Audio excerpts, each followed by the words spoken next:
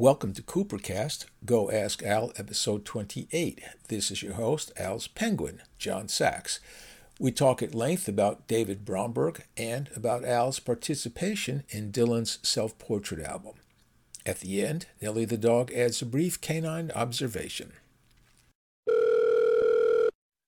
We were just talking about David Bromberg, who talked about you very complimentarily when he talked to Marc Maron back in 2016. This is an email from PKYBA. I don't know how to even pronounce that.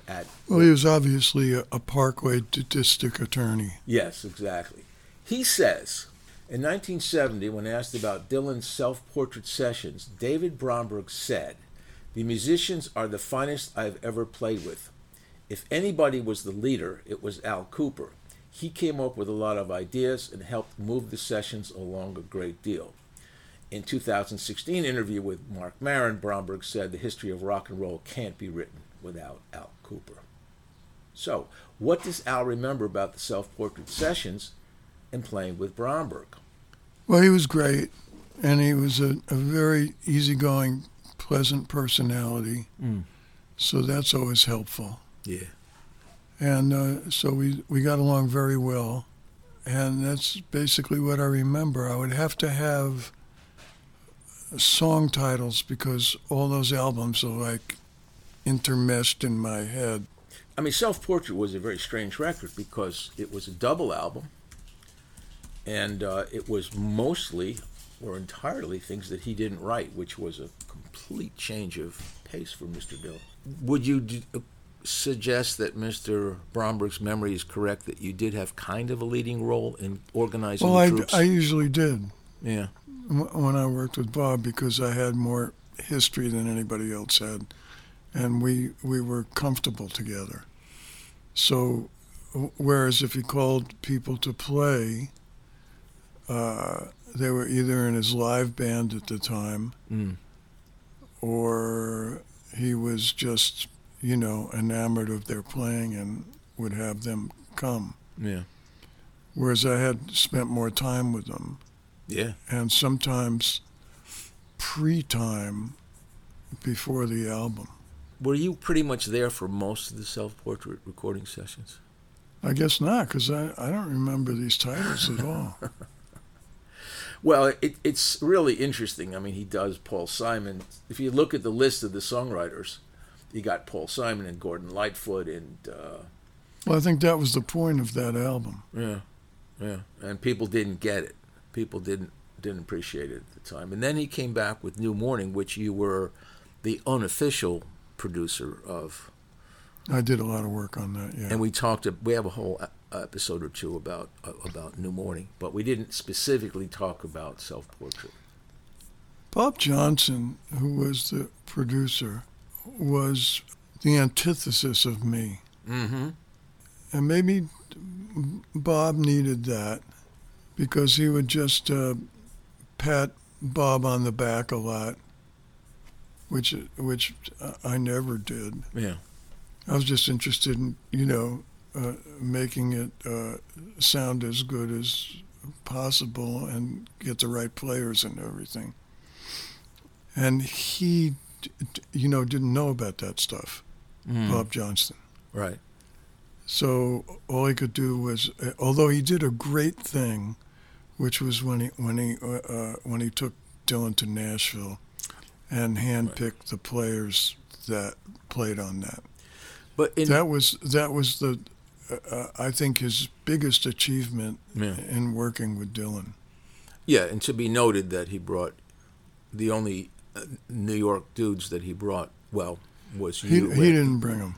Well, Dylan brought you and Robbie Robertson, who's actually not in New York, But what's interesting is you look at the Nashville Blonde and Blonde sessions, there were like 5 or 6 guys. There was the famous crew of musicians, but if you look at the list on Self-Portrait, there's looks like about 50 names here. I mean, I'm saying that's because they changed from session to session, whereas Blonde on Blonde, Nashville, was all the same musicians, although sometimes he would bring in one or two if we wanted to do something.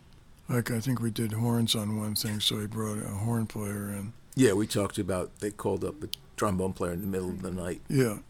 So yeah, you've got Garth Hudson, and you've got other band members, and you've got just all kinds of people on here. I think it was done in a multitude of different personneled sessions. Did Bob or Johnston or you or somebody figure, okay, tomorrow we're going to be doing these songs. Let's call up these guys. We never knew. We never knew what song was coming each day. So except on Blonde on Blonde. Right. So in Self-Portrait, you would Bob would do what he felt like doing, exactly, and whoever was there would either play or not play. Yeah, it's crazy. I had to learn the songs at the same time that the rest of the band did. Yeah, I didn't have any advance. Right. But I had ideas. Yeah. Because I'm a closet arranger in my head. Right. So that's actually the trick to my playing is I go, well, if I played this would be a nice complement to what this is going on here. Right. Like that. And that's why I was able to work a lot playing on sessions, because that's what I did. Right. I'm trying to picture this scene in, first of all... I don't remember it. I have to tell you the truth. The Self-Portrait sessions? Yeah. Yeah.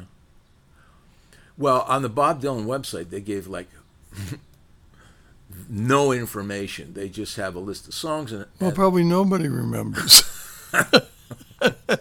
Because I think they were done, maybe in couplets. Okay. You'd get these guys and they'd do 2 songs. Right. And it would take, 6 hours or something. And that was it. But really, Dylan would say, today we're going to work on this, and whoever was there... No, he didn't know what they were going to work on. Until everybody... He maybe knew the first song. Okay. Yeah. And then he would have to figure what he was going to do after the first song was cut. And what came out depended on who happened to be there and what they wanted to play, and maybe how you influenced them. No, not what they wanted to play. I mean how they wanted to back him up. Yeah, but he would announce a song, and then people would say, "Oh, I think I know what I'm going to do." Well, it's not really like that. What is it like? You have to listen to him play it, right, and see what key it's in, and what tempo he's doing it at. Yeah. And if he's changed any of the chords, because he does that sometimes. Right. And like that. And you have to learn what he's doing. Okay. That's the key to it. And then you start taking it when everybody is in accordance with that. So he would sort of demo the song. He'd start playing it. And then people would join in as they... Yeah, but I like to have him play it all the way through once. Yeah. And I could write down what chords he was using. Right. So that I could play with him, and every other studio musician would do that too. Right. If it took hours to develop the final take, it just sounds like it was just organic, like you would play it and then somebody would say... Well, these were, usually these were, studied musicians. Yeah.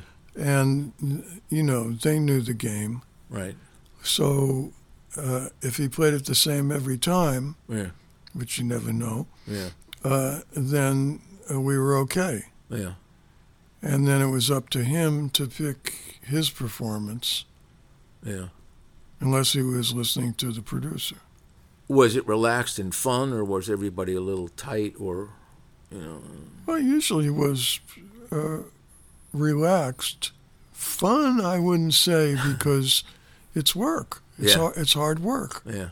And you're trying to do something that takes other people days to do in a very short period of time. Yeah. And that's why, they're called studio musicians. Yeah. But if they weren't truly studio musicians, then you had to wait for them. Wait for whatever the fuck that is to go by. That sounds like a motorcycle to me. Fucking motorcycles. All right.